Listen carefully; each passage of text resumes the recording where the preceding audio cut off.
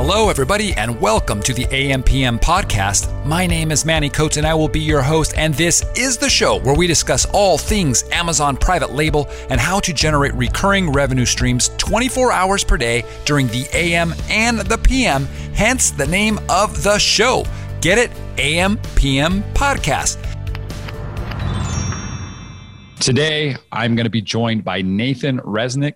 Nathan is just down the road from us in San Diego. He's been selling on Amazon for 8 years, does 6 figures in sales, and now runs Sourcify, which is the fastest growing B2B sourcing platform, helping hundreds of companies manufacture their products overseas. A couple things about you, Nathan, I have here on my notes. Just want to make sure these are accurate. It says you lived in China and speak Mandarin fluently, and you invented the first leather watch strap without holes. That is correct.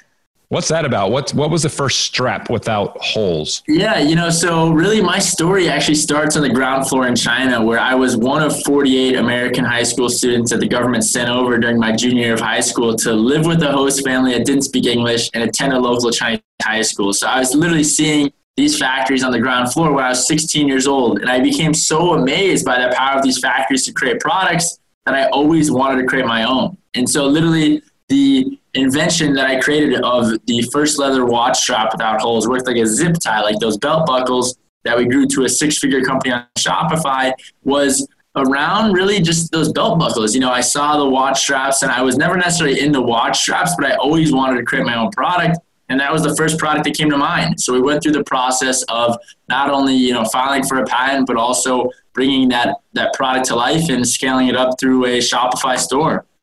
Okay, cool. And do you still sell that product? Or was that something for 8 years? I ended up selling the e-commerce company about 2 years ago and, transitioned to focus completely on the supply chain and manufacturing side of the business through Sourcify. Okay, cool. Tell us just a little bit about Sourcify. If you had to sum it up in 2 or 3 sentences, what would it be? Oh, yeah. So the elevator pitch right here. Ready? Drum roll. Let's do it. So, Sourcify, we're the fastest growing B2B sourcing platform backed by Y Combinator. We help hundreds of different companies manufacture products around the world, both small and big companies. But basically, we have a software platform that streamlines your manufacturing process where you can actually track products as they're being produced. So you don't have to, email and use Excel to manage a production run. You can actually see what's going on in your production run and use our verified factories. We have over 700 factory partners around the world and produce everything from watches and hats to bunk beds and casters. Oh, that's cool. So 700 around the world. What would be the main countries?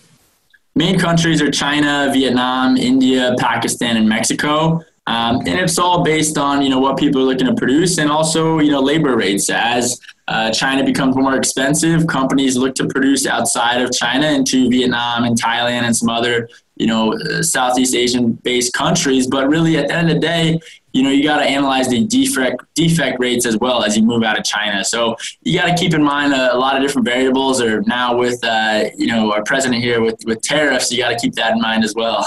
Okay. Yeah, that's true. What would be the right way to manufacture a product? Somebody's getting into this. So when we look at manufacturing products, you got to ask yourself 3 main questions. Number 1, is this product even interest you? Are you going to be a customer of this product? Like, would you buy this product yourself? Because you see a lot of entrepreneurs that are going into products and not even wanting to buy the products they're looking to sell. So ask yourself that first. Secondly, you got to look at the margin. Do the numbers make sense? If you're going to sell your product for $100, you usually want to aim to have about a 75% gross margin. And then the rest of the margin is going to be used to be spent on operation costs, marketing costs, taxes, all of that add up. And if you don't have a big enough margin where, let's say you want to make, you want to net at least $10 per product, that doesn't make sense when you're running the numbers behind potentially producing a new product, then it doesn't make sense to go out and produce that product. And number 3 is the complexity. When you step into manufacturing a new product, if you have to spend $30,000 right off the bat to create a new mold, is that going to make sense as your first product? Probably not, because that $30,000 is a cost you're going to have to recoup through that profit that you're creating. And so really, those are the 3 main kind of key questions that we ask people when they're looking to produce products, because a lot of times, maybe it'll be yes and yes to 2 of the 3, and that third one will hold you back. If the numbers don't make sense, then it's not going to be worthwhile to start selling that product. Yeah. Are you suggesting that if somebody wants to create a pretty unique product and it's going to require a mold, to not do that for their very first product so they don't have to recoup those costs? I'm saying it's going to be a lot harder. I would say a lot of times, the way that we see companies scaling up to, $50+ million is by creating their own brand. The brand equity behind your company is really what oftentimes creates that scalability. You look at the top 100 Shopify stores in the world right now, and they're all primarily segmented in 10 product categories. There's no magic tricks out there. A lot of times, especially through Shopify and BigCommerce, you have these $50+ million stores that have created an amazing brand, and that brand equity goes so far with their customers where it doesn't matter what logo they put on what product. If they put their logo on that product, customers are going to buy it because it has their brand stamp on it. Okay. You mentioned 75%. So 25%, would that include the cost of the product and the shipping and getting everything to Amazon, or is that just for the cost of the product itself? So typically I would say if you're looking to sell a product for $100, you want to be spending less than $25 to actually manufacture that product. Mm-hmm. Shipping costs will add on to it. Then your operations costs, your marketing costs, your tax, all of that is added into kind of the operations cost and just cost of selling it. Okay. All right. So people listening right now are probably thinking, okay, I'm going to start sourcing stuff. How would they know, in your opinion, whether they're dealing with a factory, a trading company, somebody else, a wholesaler, et cetera? Great question. So really, one of the first, main problems with Alibaba and global sources and big open marketplaces like that is that about 70% of those companies are trading companies or wholesalers or agents, and you typically want to go directly to a factory. So one of the best ways to find out right off the bat is the name. If the name on Alibaba has trade company or international in it or something like that, it's typically not a factory. Really, the way you find and search for factories is, number one, by understanding the raw materials of the products they claim to produce. If you go to it, let's say you're going to the Canton Fair. Canton Fair is coming up here in a few weeks. You go to the Canton Fair and go in a booth, and the company that you're in the booth of claims to produce, sunglasses and hats. They probably only focus on one of those product categories, or they don't produce either and just work with partner factories to produce those, and they're a trading company. And so really, if you analyze the raw material and say, okay, what actually goes into producing this product and take that approach to it, you have a much higher likelihood of finding a factory that produces that specific product. Like for us, for example, with sunglasses, the factories that we work with to produce plastic sunglasses are different than the factories we work with to produce wooden sunglasses. The raw materials are different, and a lot of times it doesn't even matter behind the actual products. It matters behind the raw materials. So understand, really what your product is made up of, and then dive deeper into that to analyze it. I mean, certain questions you can ask. Obviously, I think one of the best kind of ways to analyze a factory without being there on the ground floor is either video chatting in through WeChat or Skype, or have the sales rep go around the facility with a piece of paper that has your name on it, the date, and take photos of the facility. So that way, at least they have access to this facility. But really, for us, we, at Sourcify, we have our own office in Guangzhou and, go to hundreds of different factories. But really, at the end of the day, for a remote seller that's not interested or hasn't been to Asia, or even if you're looking to source a new product through an open marketplace, take steps to really conduct your due diligence. Don't just trust these open marketplaces. And really, to cut your costs, you're always going to want price transparency in there.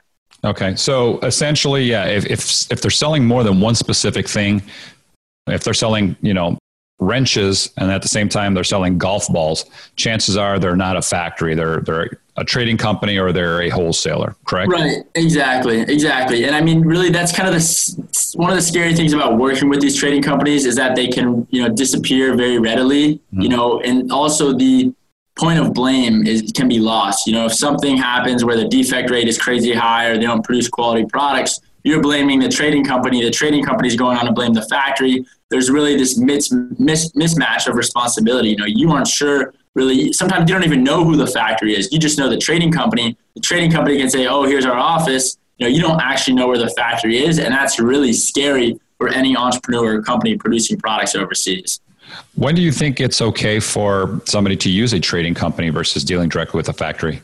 I would say the benefits of using a trading company are, number one, if you're producing at low order quantities. And number two is if you're producing across a lot of different product categories. Like if you don't want to deal, if you're producing in 10 different product categories and don't want to deal with 10 different factories to produce those 10 different products, a lot of times a trading company can consolidate the production of those products. And there are some good trading companies out there. You really just want to find the ones that focus on specific product categories though, because they'll be the experts in that product category and they'll be the ones that get you the best pricing on that product category. Okay. So if you want to find a good trading company, again, sort of consolidate. If you're looking for flying kites, then find a trading company that has 1,000 different kites and they're working with all the factories that actually make kites. That's what they specialize. They focus on that and they'll get you the best price. Right. Versus dealing with one factory that might only do 3 types of kites. Exactly.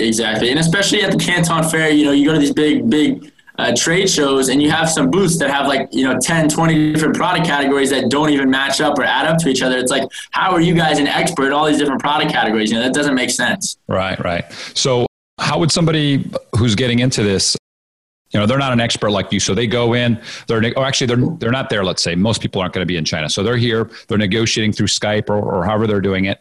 How do they cut their manufacturing costs down? And how much can they cut it down by, in your opinion, from the initial start of that communication? Right. So, if you're going through a trading company or a wholesaler, I say typically you're looking at cutting your costs by about 30% on average. Especially one of the things we see in the retail world where retailers are traditionally buying through wholesalers. When you say 30%, are you talking about from the initial price they give you or what's on the site? Or what's that 30%? Well, from the initial price that they give you. Like if you're cutting your costs and let's say you think you're buying through a trading company or wholesaler and want to go directly to a factory, typically you can save about, 20 to 30% depending on the product category and depending how you're currently purchasing or producing that product. So really, I think to cut your costs and make that transition, number one, understand and ask yourself, do you think you're actually working with a factory? And number two, if you are working with a factory, you need to dive into your component costs. A lot of times entrepreneurs and companies don't understand that these products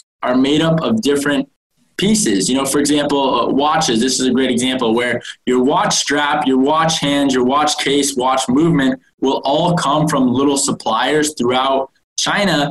And if you really want to dive in and cut those unit costs or figure out what's going on with your defect rate, you can dive into those specific parts suppliers. And that can be as simple as, look, I want to see the breakdown of each piece that makes my product. Because most of the times, even in apparel, you're going to be working with these cut and sew or assembly factories. And so in apparel, as an example, if you want to cut down and really dive deeper into your costs and figure out what makes up your unit costs, you've got to break down the fabric costs and how that fabric is made and how it comes together. And so by diving into these specific unit costs, you're really able to actually cut your overall costs. So for example, if you start spending, let's say, $250,000 a year on production and you're able to cut the cost of your watch strap by 50 cents, that adds up quite a bit over time as you scale up. And so I think really taking this approach of understanding how your products are better or are produced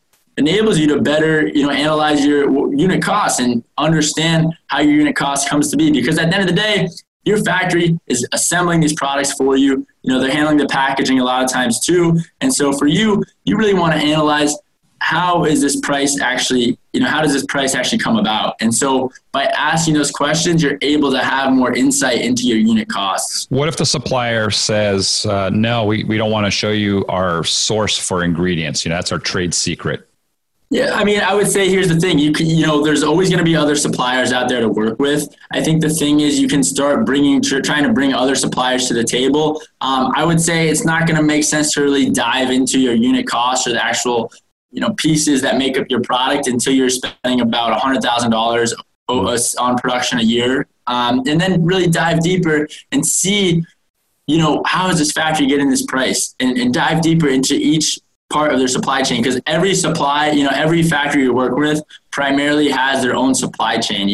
They aren't the ones that usually have their own fabric mills. They aren't the ones that have, their own embroidery factories. Like it really just depends on the product, but dive into a factory's own supply chain.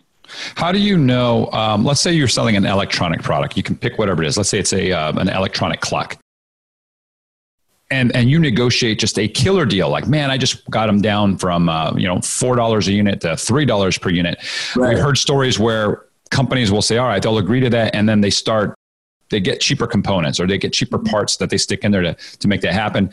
And if you ask them, hey, are you using cheaper stuff? And they say no, without actually tearing the stuff apart, is there anything anybody can do? I mean,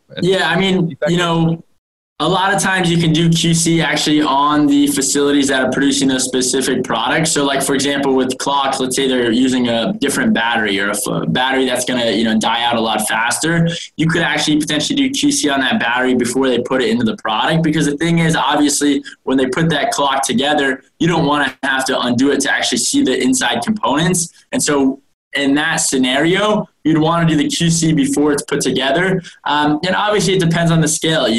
If you're just starting to sell, it's not going to make sense to dive this deep into your unit cost. But if you're scaling up and, when 50 cents or saving $1 goes a really long way, it can matter a lot. Have you, do you guys have any companies that you recommend people use for QC? Yeah, there's a lot of different good QC companies out there. I mean, Asia Inspection One, there's Tradeator, there's a whole bunch like V-Trust. And, most of them do a pretty good job. You also have to kind of worry and question the kind of under the table method that some of these QC inspectors take, where if the products have a very high defect rate, they might put something else on your actual QC inspection report, and the factory boss that they're conducting the QC check will pay them off, basically. And so you've got to be wary of that and really work with companies that you can trust. And a lot of it comes down to the relationship. I think really what a lot of people misunderstand in e-commerce is that your supply chain directly correlates and is really the backbone of your e-commerce business, where if you can produce your products at a more affordable rate than your competitors can, you can acquire customers for more money. Because at the end of the day, if you can pay more to acquire a customer and stay profitable, you can beat out your competitors. And so really your supply chain directly overlaps with your digital marketing campaigns. Right. If I know I can spend $5 more to acquire a customer than my competitors, then I can beat them. And that $5 is where I would like to save $5 on my supply chain. Then, how can I either cut my shipping costs or production costs to be able to spend more on paid ads to acquire a customer? Almost everybody's getting products. People that I know, they're either getting them here from the U.S. The majority of them are getting it from China. You say you're global. What other countries would you source from other than China? And what would be those niches or those specific things? Yeah, so here's the thing. When you look, let's say, for example, in Mexico, it's they have NAFTA. The North American Free Trade Agreement enables the free trade flow between Mexico to America to be very smooth. But at the end of the day, a lot of times these factories in Mexico, especially in the apparel world, are getting that raw material, getting that fabric from Asia. And so the lead times can be a lot longer. I would say Vietnam is becoming very strong for apparel. India and Pakistan have been pretty strong for sports equipment and apparel. And really, especially in the apparel world and some of these other kind of more higher touch point products, it comes down to labor costs. And especially as labor costs in China have been increasing, companies are looking to other countries to produce their products. And really, you have economic development councils set up throughout the world in specific cities or states throughout the world. And their job is to boost trade in that region. And so sometimes if you can connect with a economic development council in a certain region that you think will be capable of producing your product, you can actually go through a production run in a smoother process. At Sourcify, we work with economic development councils around the world, which has been huge for us to boost trade in regions around the world. But at the end of the day, I think it comes down to the process. If you have to start communicating with 100 different factories in 100 different places, it's going to take a lot of your time to manage that process. And that's why you see a lot of, e-commerce companies scaling up to have their own operations team or supply chain team. And it's, it can be good and bad. It really just depends on your strategy. And I think in the supply chain world, your strategy has to come down to optimization and really understanding your customers. Okay. What do you look for when producing a product? So, for me personally, I think the biggest thing is interest. Like, do I get excited by this product? And part of it is also following trends. Like, I'll tell this quick story that we did with Conor McGregor, where Conor McGregor wore these pinstripe suits that had the words, FU, FU going down the suit to his press conference with Floyd Mayweather, and it went viral. It was all over the news, and we saw that at Sourcify. We said, look, let's launch this suit. Let's produce these suits faster than anyone else and launch an e-commerce store around these suits. So we launched fusuits.com the next day, had samples of the suit at our facility here in San Diego within 5 days, and launched this e-commerce brand. Did $23,000 in the first week, all through social media. Didn't spend $1 on ads or whatnot. I mean, literally, it was fueled through the trends, the viral trends that were going around. Like, we were on the Hypebeast, Bro Bible, The Slate, all these massive media outlets picked it up.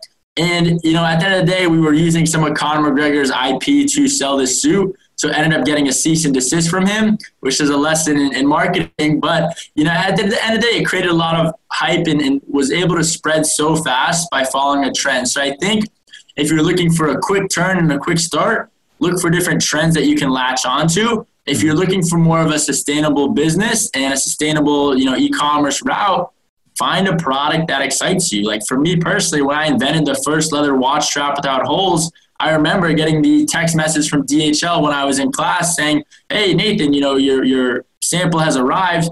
I ran home, drove home as fast as I could, opened the box, and that was the coolest feeling in the world.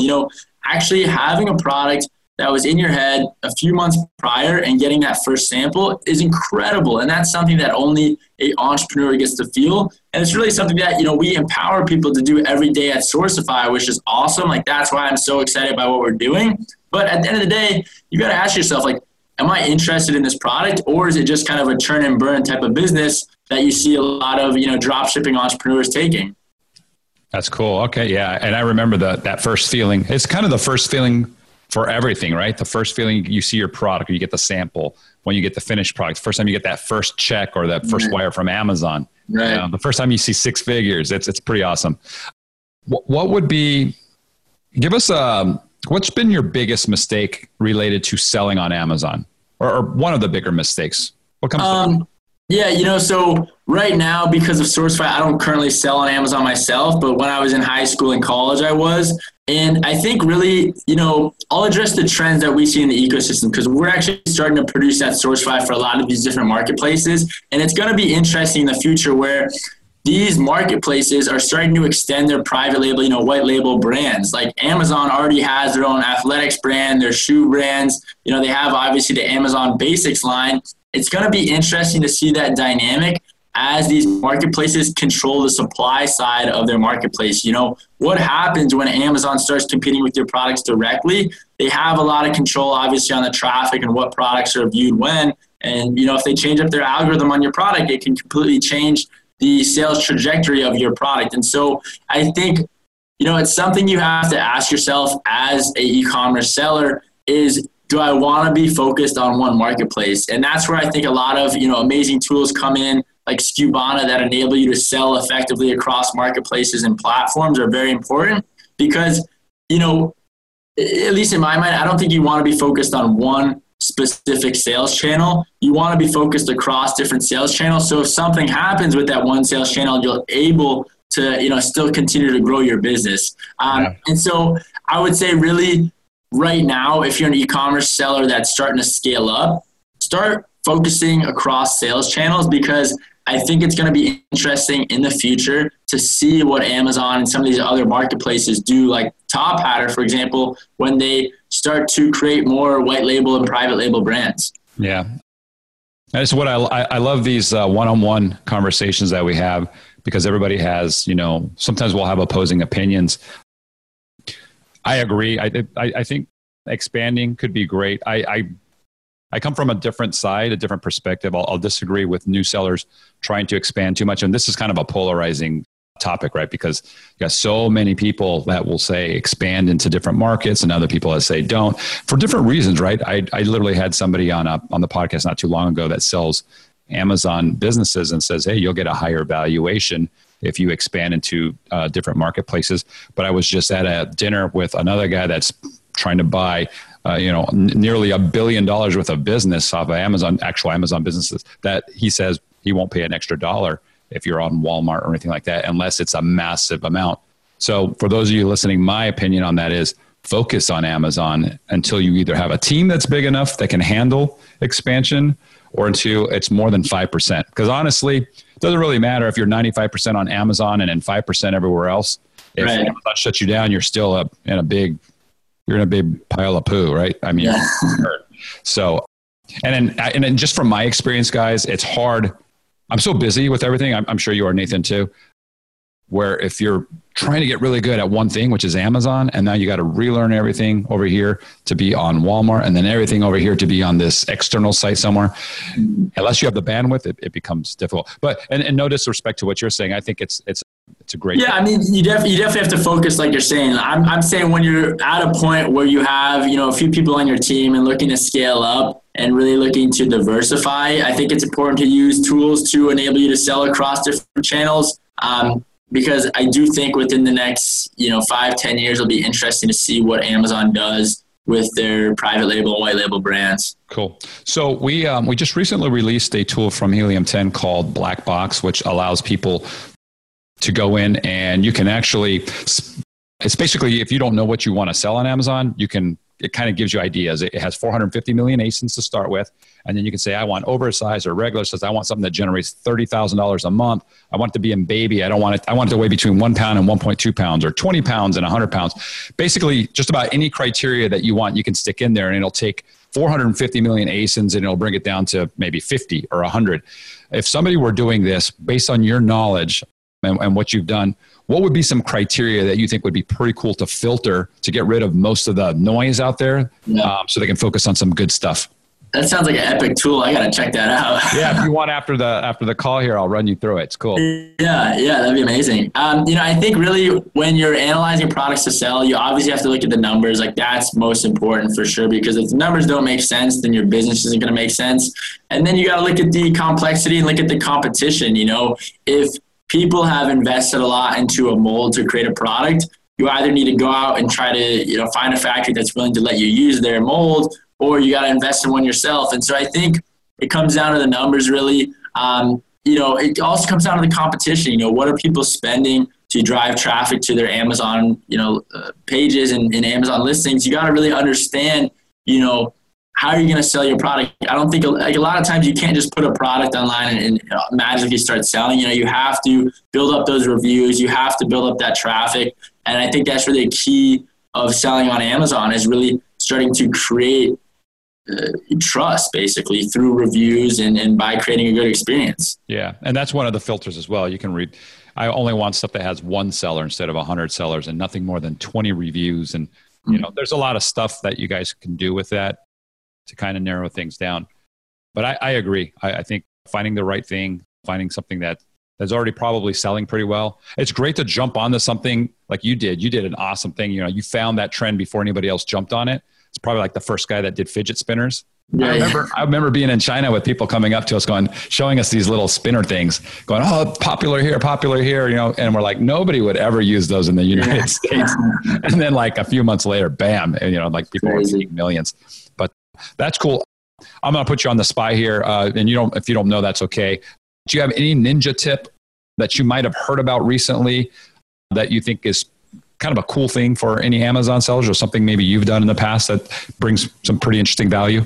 Yeah, I think it's a good question. I think, really to scale up your business, like it kind of goes back to the question about focusing, don't start with 10 or 100 products right off the bat. Start with 1, 2, or 3, get those 3 products going and then start scaling up. I think really kind of one of the biggest missteps you see Amazon sellers start to do is they start trying to diversify across products too fast, like dominate a certain product category and then move forward, or dominate certain keyword search terms and then move forward with other ones. I think at the end of the day, you see people that are trying to spread themselves too thin. And I think that's a huge misstep in the e-commerce world, especially even like I'm saying across channels, like don't try to start selling across channels if you aren't doing well on Amazon. First do well on Amazon and then move forward across channels. It's same with ranking for keywords. Like first go after certain keywords, crush those keywords, and then start targeting other ones. And you can understand, like there's so many,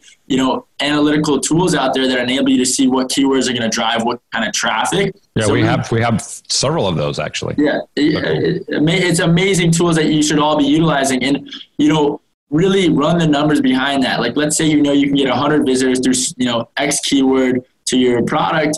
What do you think your conversion rates are going to be? Run the numbers behind those keywords and then figure out, how many keywords you have to rank for to scale up to a point that you want to be at. Cool. So if people want to find out more about Sourcify, they want to jump in and have you help them with that business, what's the easiest way to get a hold of you? Totally. Just go to trysourcify.com. And, if you Google Sourcify, we're all over the web as well. Cool. And then we're going to tag you when we post this thing live in our Facebook group. Guys, if you don't know about that, if this is your first time listening, head over to the FBA High Rollers group. Okay. You can type that into Facebook, or you can go to ampmpodcast.com/Facebook. And we've got, I think, about 40,000 Amazon sellers in there. So we'll tag Nate in there. And if you guys have questions, feel free to ask. And I'm sure he'll be more than happy to answer those. So yeah, sounds great. Cool, Nate. Well, I appreciate you coming on the show. This has been really cool. And yeah, I'm going to look into Sourcify. We're always looking for expansion and checking things out. And we'll talk soon. I have a game changer for you. Okay, so a lot of people have been asking me, what tool can they now trust and use for reverse ASIN searches? Well, I have good news. I'm incredibly happy to announce an insanely awesome new tool called Cerebro. Cerebro, that's the Spanish word for brain, and that's what this thing is. It's a keyword brain. Cerebro is the newest and most powerful tool in the Helium 10 software suite for Amazon sellers, and it's the only reverse ASIN that I'm ever going to use at this point. It's insane. Honestly, try it and you'll see for yourself. Cerebro is fast, really fast, like really, really fast. Just enter a competitor's ASIN and bam, within seconds, you get back tons of keywords. It's crazy, okay? But it gets better. Cerebro is free for everybody. That's right, guys. It's free. If all you want is keywords and you don't want to get any other data other than keywords, you don't need to go anywhere else and pay for reverse ASINs anymore. Okay? Let me say that again. You do not need to go anywhere else and pay for reverse ASIN searches ever. Okay? Forget about other tools. Everybody, that's everybody, gets 2 free uses per day on Cerebro. So that's 60 ASIN searches per month for free. How cool is that? Pretty cool, I think. So I've mentioned the word free a few times now, but we do have paid plans as well. If making money is an important part of your business plan, then paid members can use the Cerebro IQ score. Okay, we call it the Cerebro IQ score, and that shows you which keywords have the best ratio of search volume to total competing products. This is a game changer, guys. So I want to know which keywords I can rank number 1 for and know the exact volume of sales I need per day to achieve that. And you can watch my ranking strategy video once you are signed into Cerebro. Okay, watch that video by clicking the blue Learn button. And then you'll be able to figure out how I actually do my ranking and get number 1 rankings for the keywords that I want. Now, paid users can also see the most accurate search volume data I've ever seen for keywords, allowing you to make smart decisions on which keywords to use in your listings. This is why I said I don't use any other tools now for keywords, just Cerebro. And in the past, I've said that. I said, go out there and use a bunch of different keyword tools, including ours, so that you can get a lot of data. No longer the case. I'm not saying that. Cerebro is all you need. Trust me on this, okay? I'm redoing all of my listings now with the data from Cerebro, and I'm going to be talking about the results that I get from these changes in future podcasts. I would love to see you as a paid Helium 10 member, but remember, everybody gets 60 ASIN searches per month for free. That's 2 per day. That's the way we set it up. So if all you want is up to 2,000 keywords per ASIN without any other analytics data, boom, you're set. If you're a power user that wants to crush your competition, then upgrade to the gold, the platinum, the diamond plan, and get all of the analytics. That's what I do. That's what all the big guys crushing it on Amazon are doing. Okay, so you can try Cerebro today at helium10.com. Remember, it's free if you'd like. And please be a superstar, okay? Go out there and let other Amazon sellers know that they can now get reverse ASIN searches for free. Okay, they don't have to go and pay for them anywhere else. For free with Cerebro, and that's at helium10.com. You've been listening to the AM/PM podcast hosted by Manny Coats. For more information, insider tools, and to get the resources mentioned in this episode, visit ampmpodcast.com.